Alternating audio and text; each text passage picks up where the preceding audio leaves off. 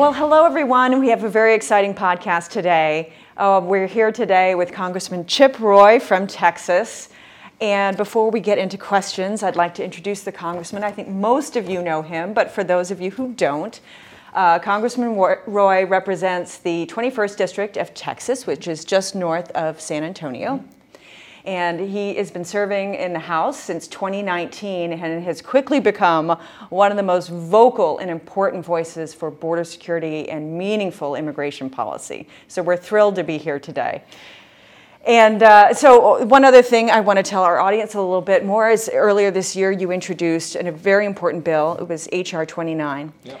And that bill did a couple of very important things. First, it gave the Department of Homeland Security the authority to turn back illegal migrants if they feel it's necessary to maintain operational control of the border.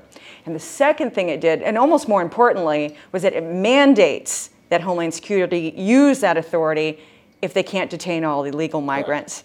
So it was a very important bill, and we all know that that Remain in Mexico was very successful, and this bill, sort of was a takeoff on the Remain in Mexico policy. It was also incorporated into H.R. 2, which is the biggest immigration enforcement bill that's passed Congress in years, maybe decades. And so this bill was incorporated into that, and H.R. 2 passed off the floor in May. So the Congressman is a champion, and we're so thrilled to be here today. But thank you for joining us. Well, it's great to be with you. And look, obviously, you and I have known each other a long time. FAIR is an exceptional organization. We've been working together. I served on the Senate Judiciary Committee as a lawyer, back with Senator Cornyn. I was Senator Cruz's chief of staff. I have lived through numerous attempts at failed immigration reforms that were always dubbed as, comprehensive, which basically were mean, the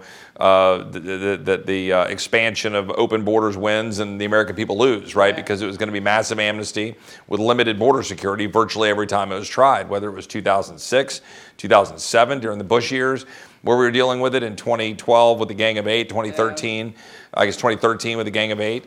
And then again, as things were being debated when President Trump was in office in the summer of 2018, when I was a candidate, when they had what was called Good Lat 1 and Good Lat 2, and there were some bad decisions being made there about amnesty. My point being, FAIR has been at the center of that fight. I've been, frankly, at the center of these fights for a long time. And what we were able to do last year in moving H.R. 2 with, as you point out, H.R. 29, which was our approach, a simple, very pointed approach, being incorporated into H.R. 2 in a more holistic approach to border security without anything involving future flow and anything involving amnesty. We, for the first time, broke the back of this false notion in this town that you have to have this monster bill with immigration reform and amnesty in it, and that instead we should focus on reforming our border, making the policies be put in place, the tools necessary for an administration like a Trump administration to secure the border, but then importantly find ways to force the hand of a recalcitrant administration like Biden. So happy to do it. We got a long ways to go, though, to actually get it implemented. We do. And, to your point on the history of Congress on this issue and how they try to throw everything into one massive bill, when what we need are some really targeted policy solutions like the one you offered. And H.R. 2 really has put those together: asylum reform, parole, eliminate the abuse of parole, eliminate catch and release. It addresses UACs, unaccompanied minors. It addresses all sorts of things, and that's really important legislation. And I'm going to get back to that. Sure. But tell me, from Texas, Texas is at the front lines of this. Right. And you all, it used to be back in the old days when we worked together, California, Arizona was at the center of everything, and now it's Texas, and it's crazy, and it's unsustainable. How is Texas faring? How is your district faring? How is this crisis impacting your district? Yeah, we could do an entire podcast on this subject alone, and I will say, to give some credit and respectfully to my friends and colleagues from Arizona, they're actually still taking it on the chin pretty badly, as you know, right? What the numbers that we saw in Tucson the last week have been astounding. It's just devastating levels of numbers coming into Arizona. But Texas is just continuing to take it on the chin, right? And this all, kind of raised up again in September. We're sitting here now in the December timeframe heading into Christmas. And, it elevated, and it was all over the news, right? Because it was so bad, the numbers. Well, the numbers are basically still the same, but they're still not on the front of the news, right? Because you've got what's going on in Israel, you've got end of the year spending issues, and all these things that are taking precedent. To answer your question, Texas remains under siege every single day. We have DPS and Texas authorities that are having to do the best they can to control the chaos, move numbers, ship some people out of Texas, try to do the job of securing ranches and communities in South Texas. I get emails and updates every day, text messages from ranchers, from local law enforcement, from Border Patrol people about, fences getting taken out, bailouts, livestock getting out, people dying from fentanyl poisonings. I had a roundtable in August with moms and dads who lost their kids to fentanyl poisonings. We lost 6 kids in the school district where I reside in Hays County, southwest of Austin, just last year. We have just spent an extraordinary amount out of our Texas budget to do the job of the federal government. I was talking to the Texas Speaker of the House this last weekend on Friday, and he said, look, we're at like $12.5 billion. And they're going to get us that information. We're going to fight to try to get Texas paid back. But look, we're getting hammered. And I want to be very blunt. This is an existential crisis. The people of Texas would be well in their rights to tell the federal government to pound sand and to take it on themselves to secure the border and to tell the federal government, we're not going to remit taxes. I mean, we're at that level of, break the republic down if we're not going to do our damn job and secure the border. If I were governor of Texas, I'd be sticking my middle finger up at the federal government and saying, you come enforce the laws here. I'm taking matters in my own hands, and we're going to stop this crap. And I think Governor Abbott has done a good job pushing back and getting DPS, holding the line. But Texas is going to have to go further if this federal government continues to fail.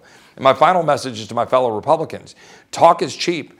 Passing good bills out of the House, which we'll talk more about in a minute, that's all fine. But if we don't use leverage to get it implemented, it doesn't mean anything. Yeah. It's like just a tree falling in the forest. Yeah. And I've got colleagues looking at me going, Chip, why would you go to the House floor and say something terrible like, quote, Republicans have not delivered anything? Because I gave a speech 2 weeks ago saying, name one thing that Republicans have accomplished. And they go, you can't say that. They're running ads against us. Well, I'll tell you what, the best way to fix that?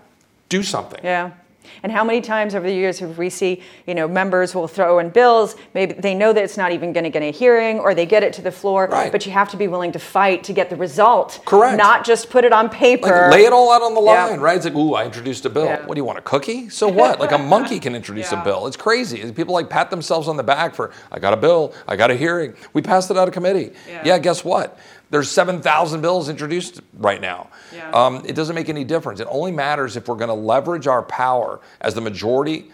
We run the House of Representatives, Republican majority, and we tell Chuck Schumer and the president, you are not going to move a single dollar, not $1 for Ukraine, until H.R. 2 is signed and the flow has stopped. Now that would get their attention. Yeah. And you know what? If they're unwilling to do it, then I guess things aren't so bad in Ukraine. If they think that that's what they ought to do, and I know I'm jumping ahead to the strategy, but that's where we are. Yeah. Let's get in there. So we were saying earlier that your bill got incorporated into H.R. 2. We were trying to get that. You were leading the fight, but FAIR was arguing and out there fighting to get H.R. 2 attached to that continuing resolution. And just for our listeners, the continuing resolution is what, it continues to fund the government for a certain period of time. And then right before Thanksgiving, it passed without H.R. 2 without any immigration whatsoever. So that was big disappointment. Sure. But now foreign aid is coming up before Congress, and that's the Ukraine package you were talking about.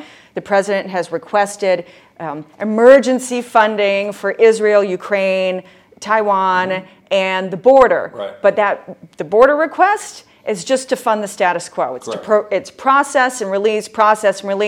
Get ready, New York, because if we fund this, all the people are coming your way. They're coming to Chicago, and they're going to come through Texas on their way. 100%. So foreign aid right now, Schumer says he wants to take up this package as early as next week. Yep. How is the House going to handle this? How are we going to get immigration? What are our chances for getting H.R. 2 on this foreign aid package? So taking things in a little bit of series, right? So we pass H.R. 2 in the spring. Yep.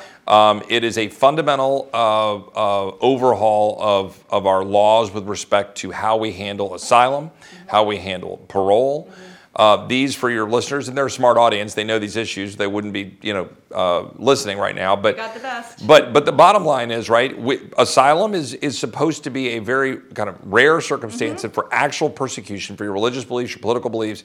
Parole is supposed to be on a limited case-by-case basis, and that's not how it's being used. The administration are using those things to be the exceptions that swallow the rule of border security. That's what's happening.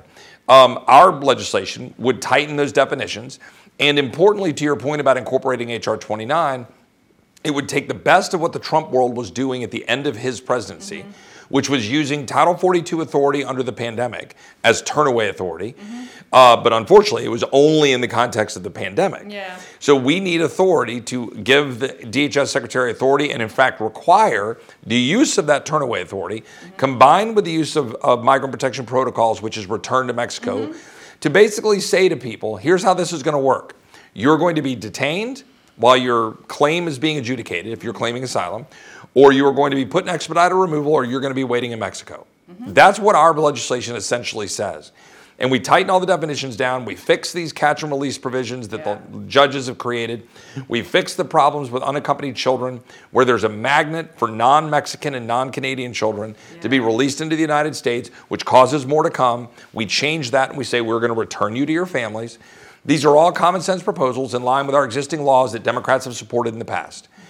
So H.R. 2 is not controversial. H.R. 2 is actually a restoration of the purpose and the intent of our existing law. It is. We should take that and we should shove it down the throats of the Democrats and say, you're going to sign this bill into law. There's nothing controversial in it. Unfortunately, some of my Republican colleagues would like to be negotiating this away already.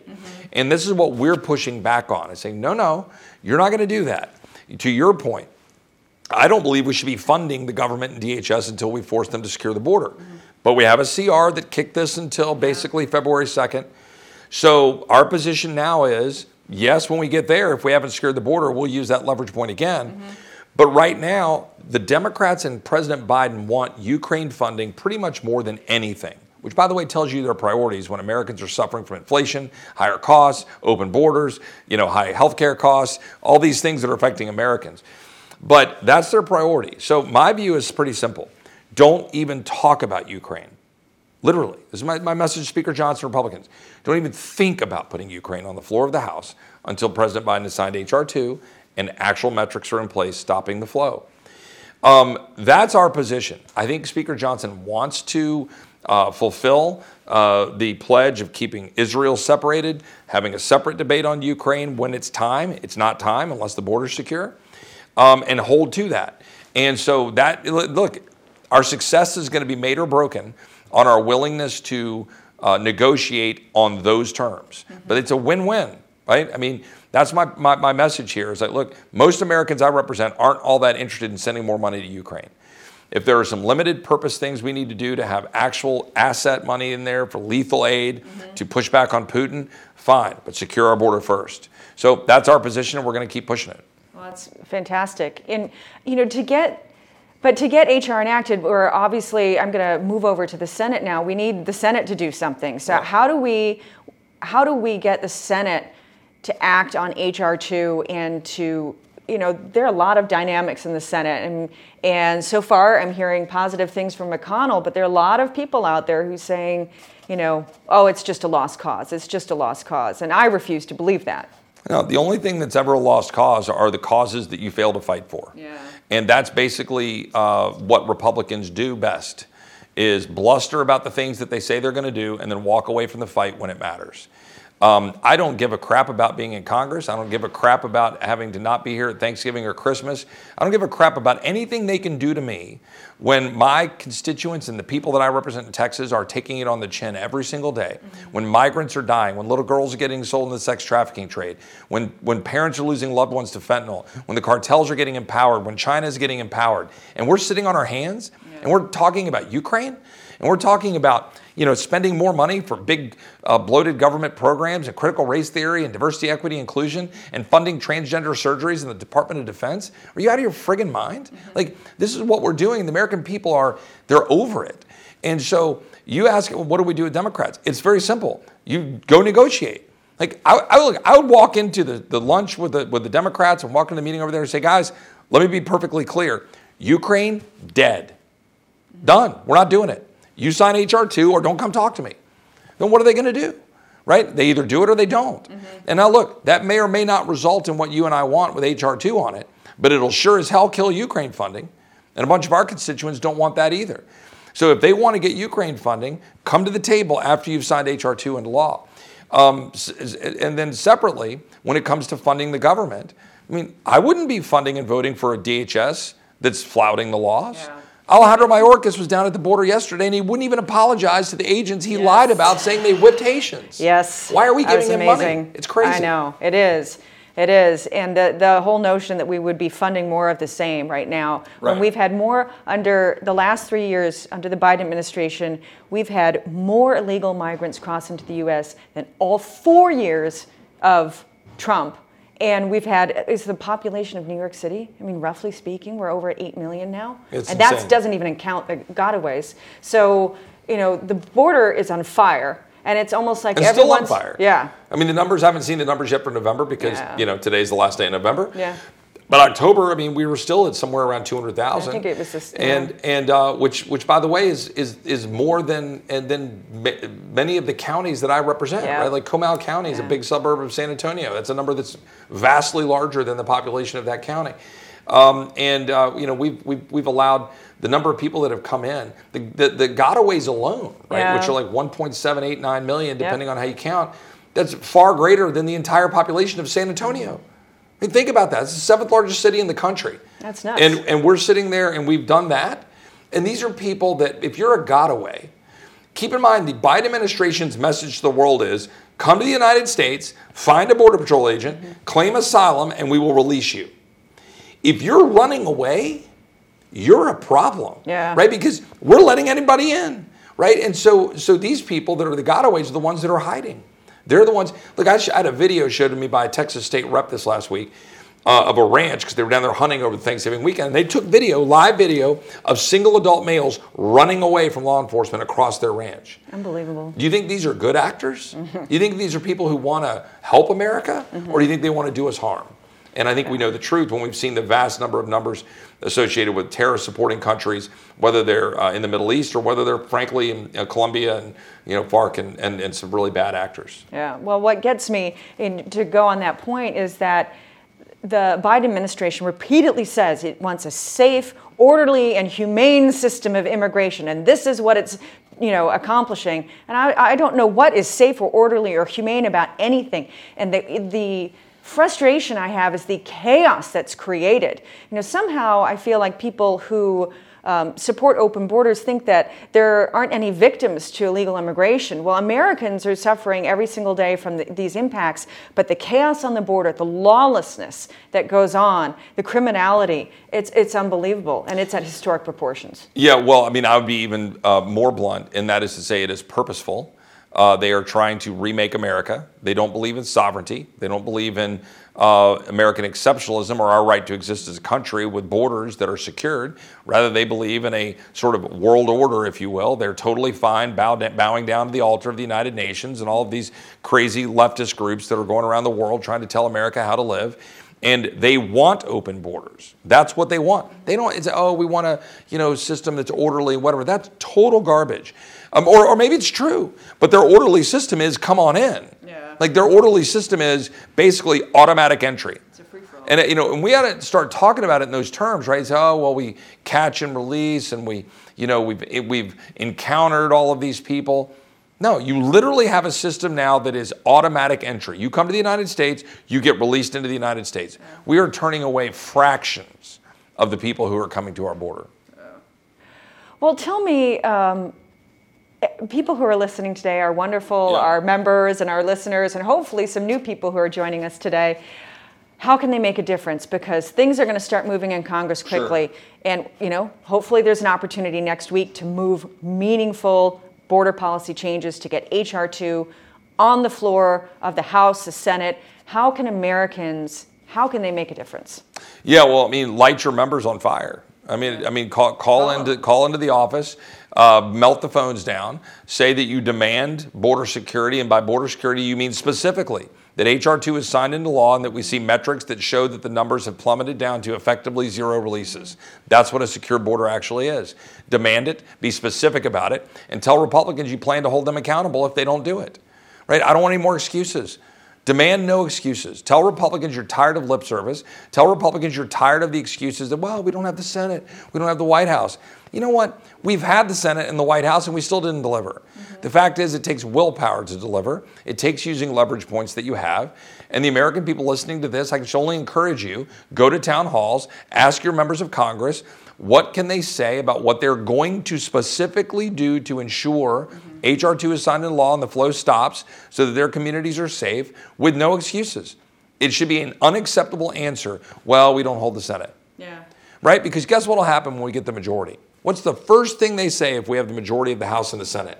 Chip, we don't have 60 in the Senate. You've been there. You're right. You've heard that same excuse. I have. So you know what? I'm tired of it. End the excuses. Right? We're here to lead. The guys and gals that have defended this country over the years, the men that were sitting in the foxholes in Bastogne and Christmas in 1944, the men that stood on the Alamo wall in what is now downtown San Antonio, they weren't there for excuses. They knew damn well what was coming their way, which was almost certain death. Yeah. But they did it anyway. And we got politicians who are afraid of a mean tweet, who are complaining that Chip Roy's floor speech said Republicans haven't delivered, and they're going to run those ads against me.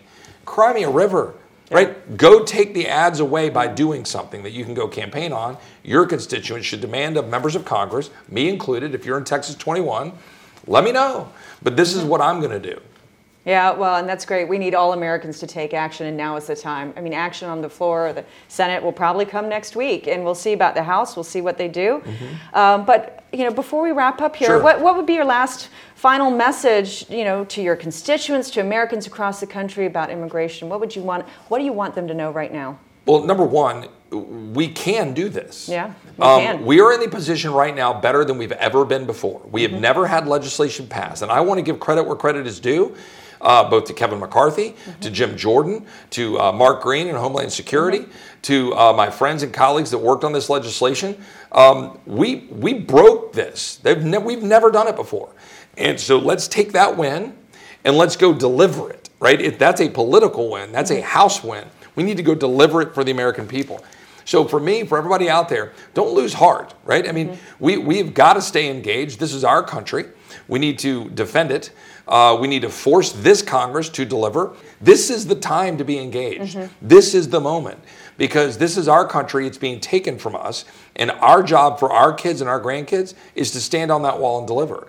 So we get our strength from the American people. So stay engaged out there. Be like Riley Gaines taking on the transgenderism. Go be like Chloe Cole who took on the forced transition surgeries, who stood here and testified, or Scott Smith in Loudoun County told the school board to pound sand.